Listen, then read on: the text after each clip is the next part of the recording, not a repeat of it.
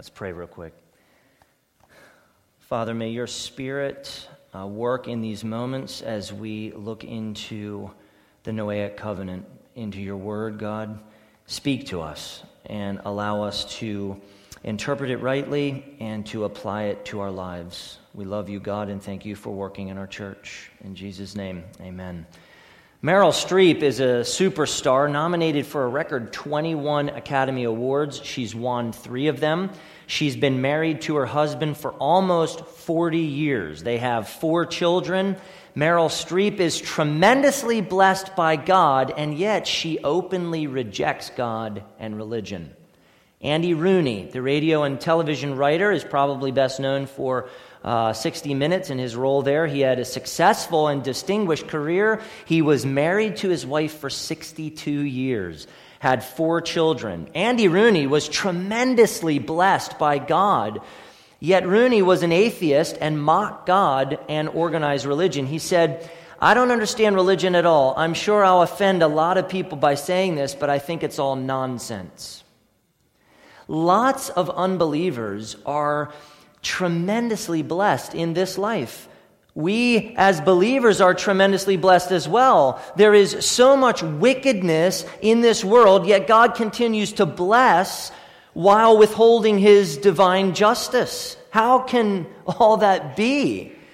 Well, the answer is God's grace, but more precisely, God's common grace. I'll explain that more in a bit. You've likely heard about Noah's Ark, an event that you've probably seen depicted in a puffy little children's Bible as a happy and colorful story, which is a little odd because in the story, God's judgment caused widespread death and destruction for the earth, save Noah and his family and a few animals. And that never seems to be part of the kids' books. But we've all probably heard the story before, but likely without a strong emphasis on law, gospel, Messiah. It's possible to know about Noah's impressive ark and all those adorable animals, but have little idea how the event fits within redemptive history, and connects to Christ. So I hope to deepen your understanding of this event, which is a very important historical event. So let's go beyond Genesis 3:15. Everything in the Bible after Genesis 3:15 should be viewed in light of God's covenant gospel promise in Genesis 3:15. Genesis 4 and 5 confirm what we find in Genesis 1 through 3: hope, offspring, jealousy, murder, worship, grace, faith in the coming seed, all themes connecting back to Genesis 1 through 3. In Genesis 5, you'll notice the recurring phrase, "and he died." Over and over again, "and he died," and we know why he died. Don't miss Genesis 5:29. Lamech, a descendant of Seth, said of his son Noah, "Out of the ground that the Lord cursed, this one shall bring us relief from our work and from the painful toil of our hands." Lamech anticipated the one offspring in light of Adam's curse. Could Noah be the deliverer to redeem the earth? Lamech believed the gospel. Noah wasn't it. Genesis 6 zeroes in on Noah as the central figure until Genesis 11, which transitions us into Abraham and the inauguration of the covenant of grace. The rest of Genesis then is about Abraham, Isaac, and Jacob.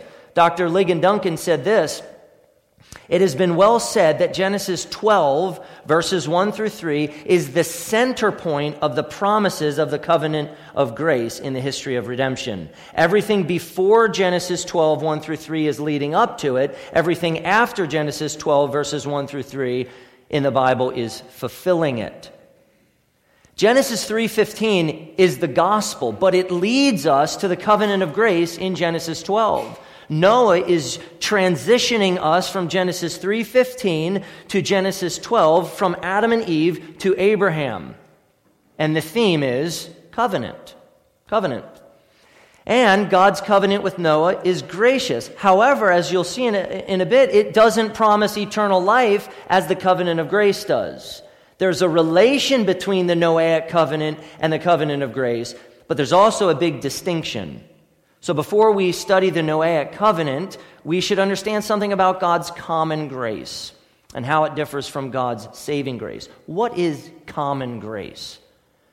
Common grace is God's undeserved and unmerited kindness and favor given to everyone, believers and unbelievers alike, through earthly blessings. Not spiritual and eternal blessings, but simply earthly and temporal blessings. An atheist enjoys an amazing dinner with their friends. A Hindu enjoys a sunset.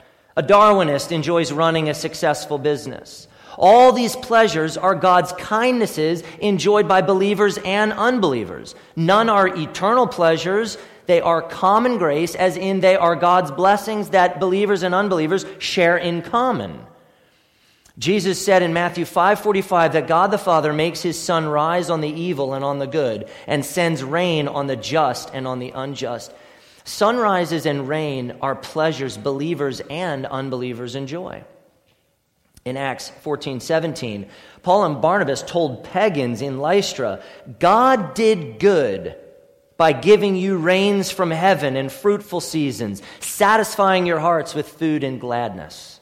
So understand that rain, harvest, food, satisfaction, and gladness are God's rich blessings that believers and unbelievers enjoy. That's common grace.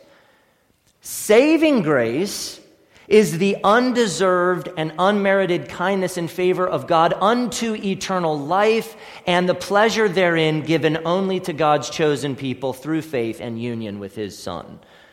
Unbelievers receive God's common grace, his temporal blessings, but believers receive common and saving grace, his temporal and eternal blessings. Common grace cannot give eternal fellowship with and pleasure in God. Only saving grace can do that, and only believers can enjoy saving grace pleasures.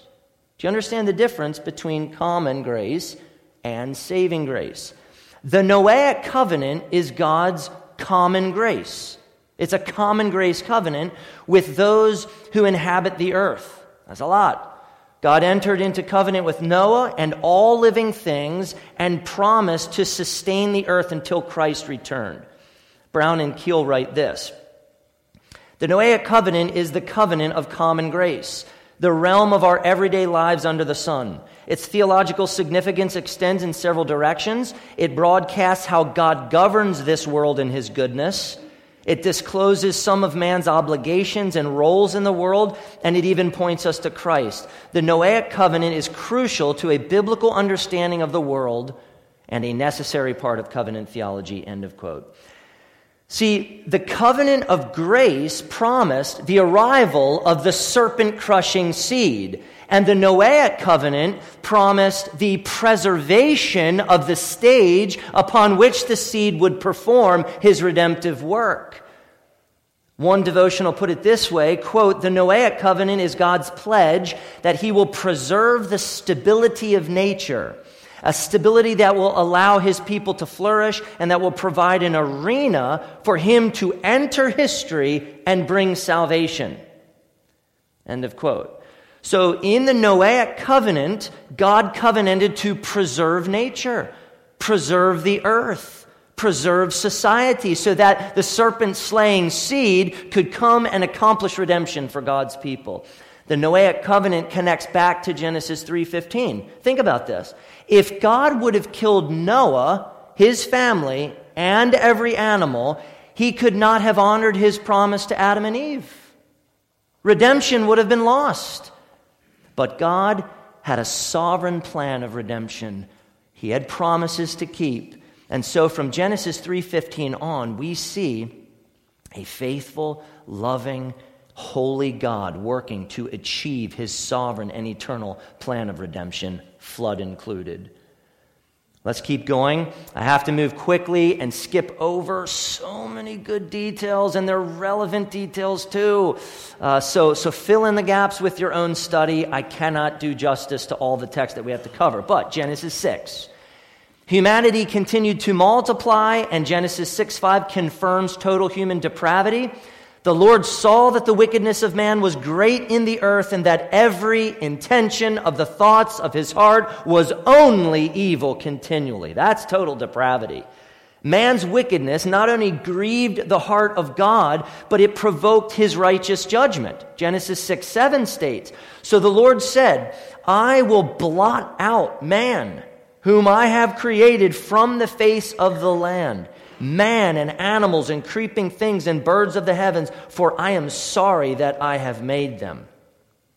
Man's wickedness welcomes God's just wrath. But what does verse 8 say? "But Noah found favor," or grace, "in the eyes of the Lord." Favor means grace. The first place grace is explicitly mentioned in Scripture, though it was clearly and obviously given in Genesis 3. God saved Noah from his sin, and he would save him from the flood as well. Why did Noah receive God's common and saving grace? Well, some look at the text and they suggest that it was because of verse 9, that Noah was a righteous and blameless man. But you see, after the flood was over, Noah got drunk and passed out naked in his tent. Not something a perfectly righteous man does. Noah was righteous in God's sight because the righteousness of God was imputed to him through faith. He was saved by faith alone. Verse 9 says Noah walked with God, and Hebrews 11:7 is critical, and that says this, "By faith Noah, being warned by God concerning events as yet unseen, in reverent fear constructed an ark for the saving of his household. By this he condemned the world and became an heir of the righteousness that comes by faith." That is critical. He received the righteousness that comes only by faith. Perfect obedience or law-keeping didn't make Noah righteous. Noah received imputed righteousness and was righteous by faith in the seed. And to say he was blameless in his generation is simply to say that he was a man of grace-induced integrity. Noah received sovereign, electing, and preserving grace, in part because the promised offspring of Genesis 3:15 would rise and win. The Noahic covenant contributes to the fulfillment of the covenant of grace. The earth was corrupt and violent, so God promised Noah to pour out his righteous anger and judgment against sin through a worldwide flood. God would kill every breathing, living creature. But God promised a covenant with Noah and his household, a covenant of preservation. God provided shelter from his judgment in the ark. God told Noah in Genesis 6:18, "But I will establish my covenant with you, and you shall come into the ark, you, your sons, your wife, and your sons' wives with you." Now that's the first place that covenant is used in Scripture. God showed love to Noah and his family by promising to establish a covenant of preservation with Noah. Interestingly, though, the Hebrew for establish suggests there was already a covenant in place. So another way to say verse 18 is, "I will make firm," or "I will confirm the covenant with you." It's no small matter that Noah found favor with God, yet his entire family was included in and benefited from the gracious covenant. Ligon Duncan noted this, "The righteousness of the single head of the family serves as the basis for including the whole of his descendants in the ark. Because Noah is righteous, his entire family experiences deliverance from the flood." End of quote. You see, the text says nothing about the faith of Noah's family. Nothing. Noah walked with God. Noah walked with God, and all his household benefited from him walking with God. Don't miss that. Noah continues this theme of headship and the covenant family, a theme that we see running right on into the New Testament. Now think for a moment about Acts 16 and the Philippian jailer's conversion. Paul and Silas said to the jailer, "Believe in the Lord Jesus, and you," to the jailer, "you will be saved, you and your household." The jailer believed, and his entire household was baptized. And Acts 13:34 says this, and he rejoiced along with his entire household that he had believed in God. Nothing is said about the members of his household believing. The jailer's faith is emphasized. We see a light being cast right on the jailer's face, which seems to showcase covenant headship and covenant families. Anyway, back to Noah. Noah trusted God. Noah obeyed God. His household benefited. Genesis 7. The Lord said to Noah in Genesis 7, verse 1, "Go into the ark, you and all your household, for I have seen that you are righteous before me in this generation."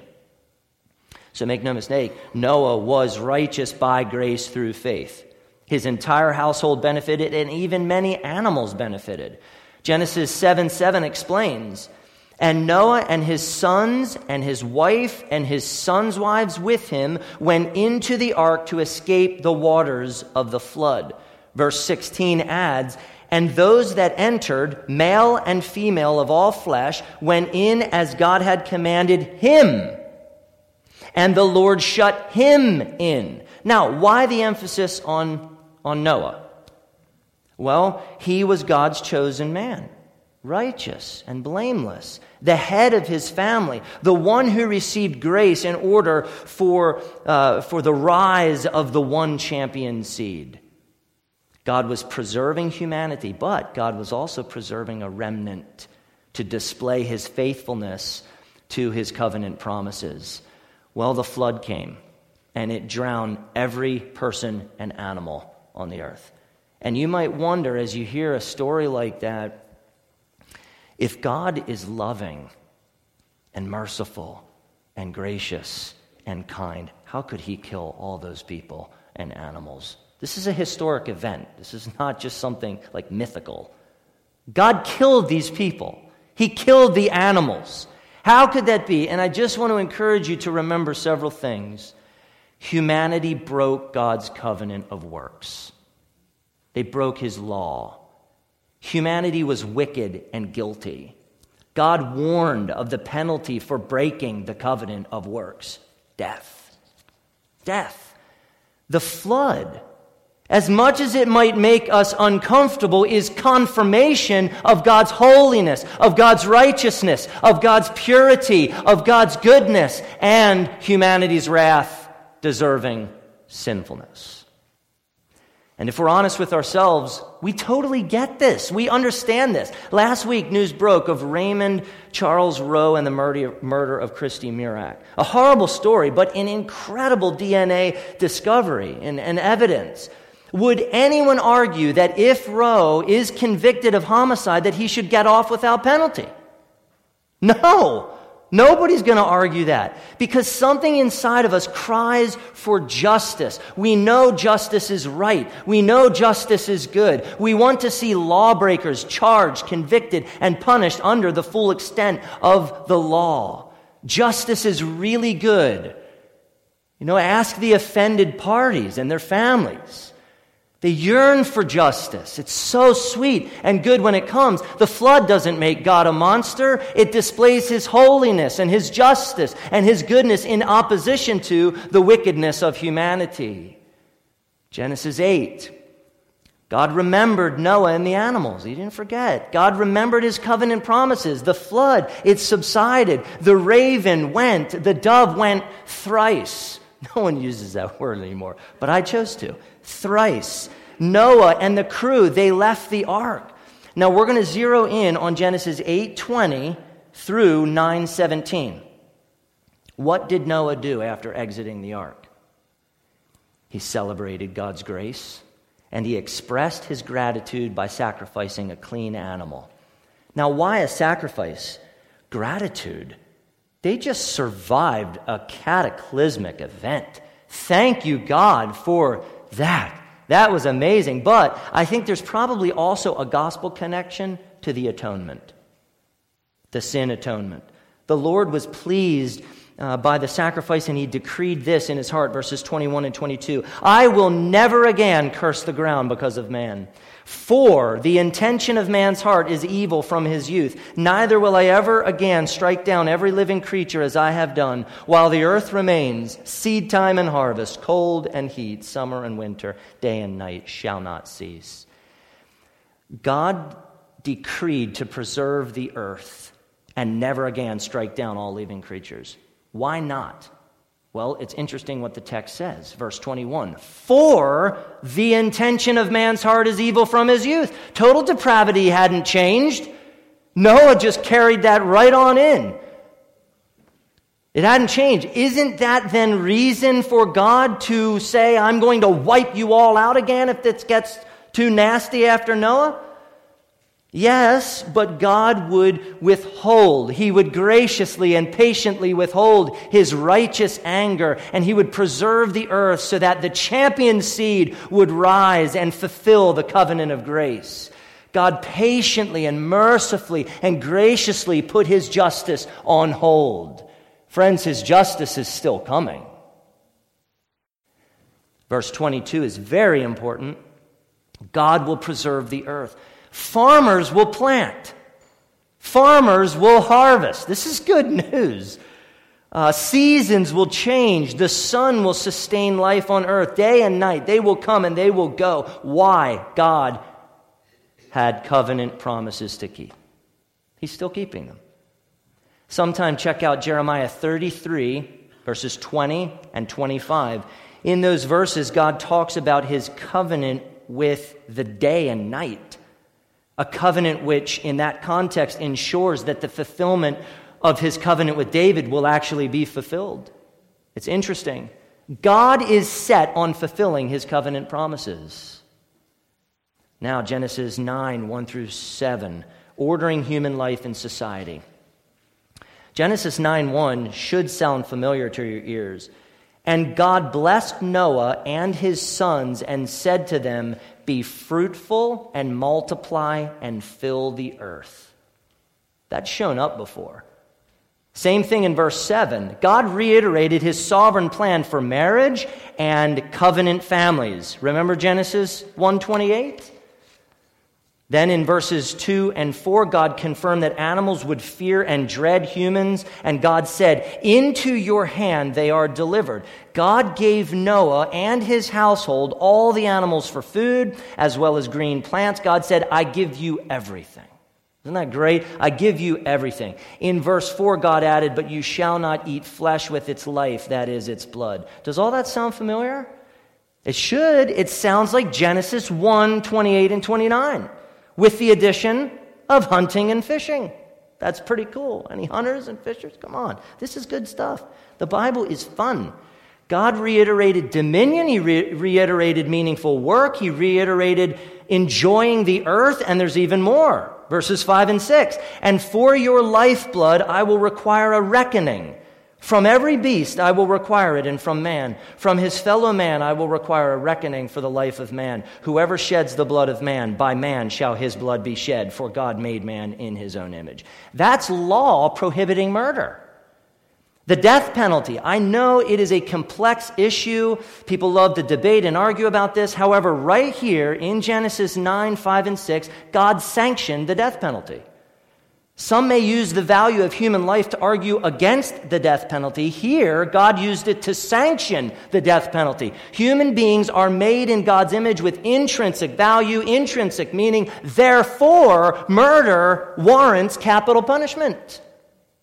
That's the argument that God is making here. And notice that even though man is sinful, this is so important to get, the image of God still remains. Ligon Duncan said it was effaced, but not erased. I like that. Every person on planet Earth is an image bearer of God and has value, meaning, and purpose. Raymond Rowe, ISIS, Putin, and everyone else on planet Earth is made in the image of God. Sin has not erased God's image from humanity. It has only effaced it. It has only eroded it. It has only veiled it. So then, the state or government is vital to this new world. In verses 1 through 7, God was ordering human life and society in the new world. Marriage, family, work, occupation, enjoyment, government. Noah parallels Adam and Eve, except with sovereign grace in mind. It was after the fall. It was after the Genesis 3:15. And this is not for Noah. This is not just the covenant of works again. Hey, Noah, now you have to live perfectly before God. No, it's after the fall. This is God's common grace, which is connected to the covenant of grace. It's all post-fall, all post-sin. Brown and Keel helped me see these things in Genesis 8 and 9. They said this, quote, God ordered all of human life in the Noahic covenant. Fruitfulness covers the realm of marriage and family. Food encapsulates the realm of vocation and enjoyment of good things. Murder includes the arena of state and society, and natural law is evident in them all. Both Christians and non-Christians participate in all these fields. And all of these arenas are necessary for preserving human society. They are founded on the Noahic covenant and are an important part of our lives as Christians in the world. End of quote. God's covenant with Noah was common grace, through which society and culture are preserved and set the stage upon which the one offspring would come and perform his mighty works of redemption. Genesis 3:15. Do not leave Genesis 3:15. We have to keep it in mind through all of Scripture. And the fact that God was making a covenant with Noah, which so much and strikingly ways is similar to Adam and Eve, only strengthens the argument that God was making a covenant with Adam and Eve from the very beginning. Now, Genesis 9, 8 through 17. Listen to verses 8 through 11 closely. Then God said to Noah and to his sons with him, behold, I establish my covenant with you and your offspring after you, and with every living creature that is with you, the birds, the livestock, and every beast of the earth with you, as many as came out of the ark. It is for every beast of the earth. I establish my covenant with you, that never again shall all flesh be cut off by the waters of the flood. And never again shall there be a flood to destroy the earth. Now, here are a few things to notice in those verses. Number one, God established the covenant with Noah, which suggests a previous covenant. 2, God included Noah's household in the covenant. His sons, his wife, and his sons' wives, and your offspring after you is a continuing theme in the Old and New Testament. 3, God included all living creatures in the covenant. Horses, dogs, cats, whitetails are all in the covenant. 4, God covenanted to never again cut off all flesh with a flood. And 5, God covenanted to never again destroy the earth with a flood. The earth had been decimated. A new beginning dawned. What was God doing? He was establishing a gracious covenant with Noah, Noah's household, and all living things. This common grace covenant, this is exciting, is in effect right now. God is not only a covenant-making God, He is a covenant-keeping God. And right now, we are benefiting from God's faithful covenant-keeping. The seed of redemption has come. And the earth continues, is upheld, will be sustained until He comes again. God is faithful. Borrowing from David Murray, there are good parallels between the flood event and salvation in Christ. We need to be careful what we see as a parallel, but there are good parallels. God is holy, hates sin, and distributes justice in the flood as He is and does in the first and second coming of Christ. God provides sinners a way of escape in the ark as Christ provides sinners a way of escape in Himself. God patiently and mercifully calls sinners to safety in the ark and calls to sinners to find safety in Christ alone. God rescued those who believed and who resided in the ark, and God rescues those who trust in Christ and reside in Him for safety from God's wrath. God purged the sin of the earth of sin. He purged it of unrepentant sinners, saved sinners. He brought them into a new beginning. And baptism signifies and seals God's work of soul cleansing unto a new beginning. In the Noahic covenant, the conditions are for God alone. The responsibility is entirely His. All living things simply enjoy the benefits of God keeping the Noahic covenant. The covenant of works, that demanded perfect obedience of humanity. The covenant of grace, that demands faith of humanity. The Noahic covenant demands God to remember His covenant and to honor His promise. It's all on Him. Now, let me ask you this question with tenderness. When you see a rainbow sticker or a rainbow t-shirt, where does your mind go? Okay? Probably not the Noahic covenant. The rainbow, which God intended to signify and seal His glorious covenant promise, has been hijacked to represent something wicked. A sign declares and points to God's promise, and a seal, as your signist put it, certifies and confirms God's promise. We could also say a seal assures of God's promise. Covenants have parties, they have conditions, promises, and signs, and the signs are given to those in the covenant. Signs are incredibly significant to covenant theology. Signs are not the covenant itself, but they visually represent the covenant, and as Brown and Keel note, maintain the covenant relationship. Ligon Duncan said, the prime function of all covenant signs is reassurance. The sign does not procure God's blessing, it confirms it. End of quote. Signs confirm God's covenant promises. This is an important sign. We have to get the rainbow right. Consider the covenant sign in Genesis 9:12 through 17.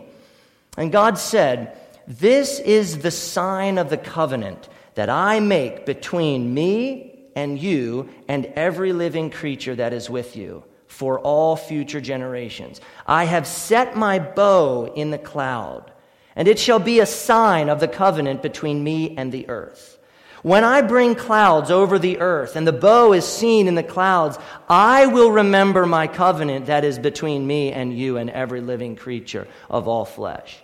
And the waters shall never again become a flood to destroy all flesh. When the bow is in the clouds, I will see it and remember the everlasting covenant between God and every living creature of all flesh that is on the earth." God said to Noah, "This is the sign of the covenant that I have established between me and all flesh that is on the earth." Notice several things about those verses. Number one, God gave the rainbow as a sign of the common grace covenant He made with Noah, Noah's household, and all the earth. The covenant and the sign of the covenant are the centerpiece of the narrative. Two, the rainbow is a covenant sign of God's everlasting covenant for all future generations. The covenant remains. So does the sign of it. It's beautiful. Three, God put the rainbow in the sky, and it reminds Him of His covenant promise not to destroy the earth with another flood. God is not prone to forget His promises.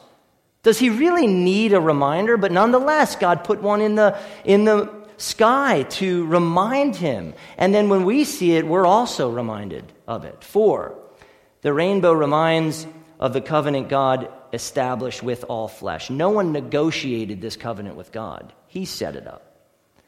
He took the initiative to show mercy. He took the initiative to show common grace. Now, scholars will be on all sides of this, suggest various interpretations of the bow and what that means, but I favor one that likens it to a war bow that is drawn. But it isn't horizontal, it's vertical, and there's a reason why it's pointing up. If God breaks His covenant promise, God has to die. That's not happening. So this is a sign that God absolutely will honor His promise. The flood's not going to come again to destroy. I think that interpretation parallels what we see in the Abrahamic covenant in Genesis 15. We'll get there in a little bit, with the idea of cutting a covenant when they actually cut an animal in half, signifying death, to cut the covenant. The rainbow, then, is not to be misinterpreted, misused, or disdained. Instead, it should be interpreted, used, and enjoyed rightly as sweet assurance of God's faithfulness in fulfilling all of his covenants.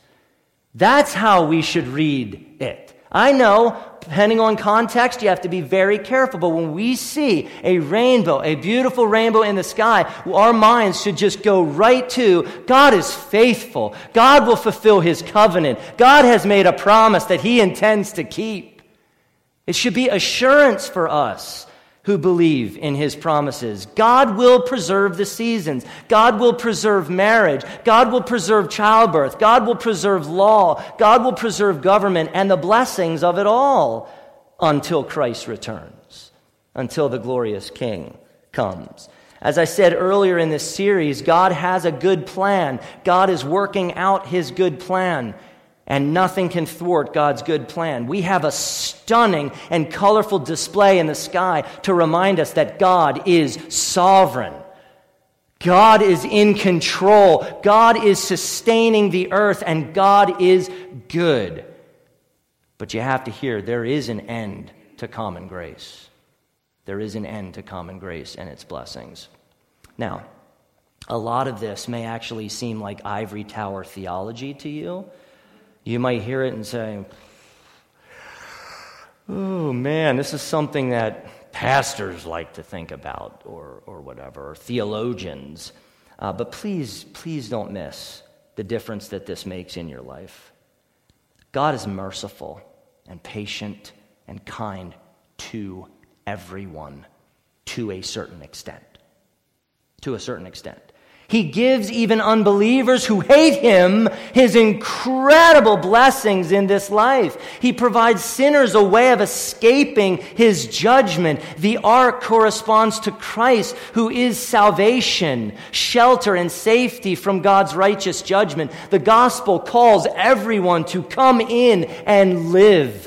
Christ is the safe haven for everyone who trusts and resides in him. God has given us the preaching of his word. He's given us the sacraments as signs and seals of the covenant of grace. The word and sacraments remind us of God's faithfulness to his covenant promises. It doesn't remind us of something we've done. It reminds us of something he has done and the promises he has made to us. But God has also given us a beautiful rainbow in creation to remind us of the Noahic covenant, the common grace covenant that God made with all living creatures. Even creation, even general revelation, interpreted rightly in light of God's word, reminds us of God's sovereign grace. We should be grateful. We should praise God that though we are sinful, though our world is sinful, God shows amazing patience and common grace in withholding his divine justice for a time and blessing us and unbelievers with wonderful things: money, food, drink, shelter, clothes, marriage, family, laws, the military. Thank you, Joe Gruber. We appreciate what you're doing. Police officers, vacations, and many, many more things. One day, God's Son will be glorified in the destruction of the wicked and all wickedness, and justice will prevail. Be grateful that's true. Be grateful that you are in Christ and will be rescued from a different kind of flood, the torrent of God's justice. You are rescued if you are in Christ by faith. He is our shelter. He is our safe haven. He is our everything. So let me ask you the question, aren't you glad, aren't you grateful that you're safe in Christ and that your eternal pleasure is guaranteed in him? Doesn't that make you happy? Thank you for Christ, our safe haven. Let's pray. Father, we thank you for your Son. We thank you for this rich narrative of Noah and the great flood and the great covenant promise that you made to him and his household and all living, breathing creatures. Your destruction is not coming through a flood. We have that promise. We can enjoy 95-degree sweltering heat because you sustain the seasons. And we can enjoy the promise of snow and winter. It will come again, unless Jesus comes first. So, God, we really, really are grateful for the promises you give us, even the common grace promises. It's not going to save us, but it does say that even believers and even unbelievers can enjoy wonderful blessings in this life. There are wonderful things here to enjoy, and you've given it to us. We can eat bacon for the glory of God. Thank you. That is great. We can take vacations. We can enjoy sunrises. We can go to the beach. God, there are so many things that we can enjoy that you've been kind to give us, and you're sustaining all these things. You're withholding your justice. You're withholding your wrath. You are patient, God. You are kind. You are long-suffering. But the day will come when you will pour out your righteous indignation upon all wickedness and all evil and all those who do wickedness and evil. And you will save your elect. You will save your people. You will save, like Noah, those that you have chosen and given sovereign and electing and preserving grace. God, we will not be destroyed. No, we will be resurrected to new life in Christ. Everyone who believes in him in this life has great promises of saving grace that extend forever beyond death. That will be the beginning of an amazing existence in your presence, and I pray that we can see that we would not be satisfied with common grace, that we would not love the pleasures of this world so much that it snuffs out the excitement of saving grace that is offered in only Jesus Christ.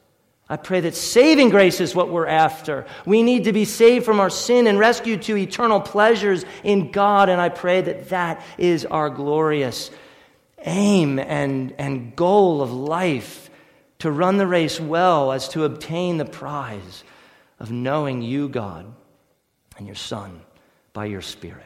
Thank you for the Noahic covenant and common grace. And I pray, God, that we will see how it connects to your covenant of grace and saving grace, the gospel. In Jesus' name we pray. Amen.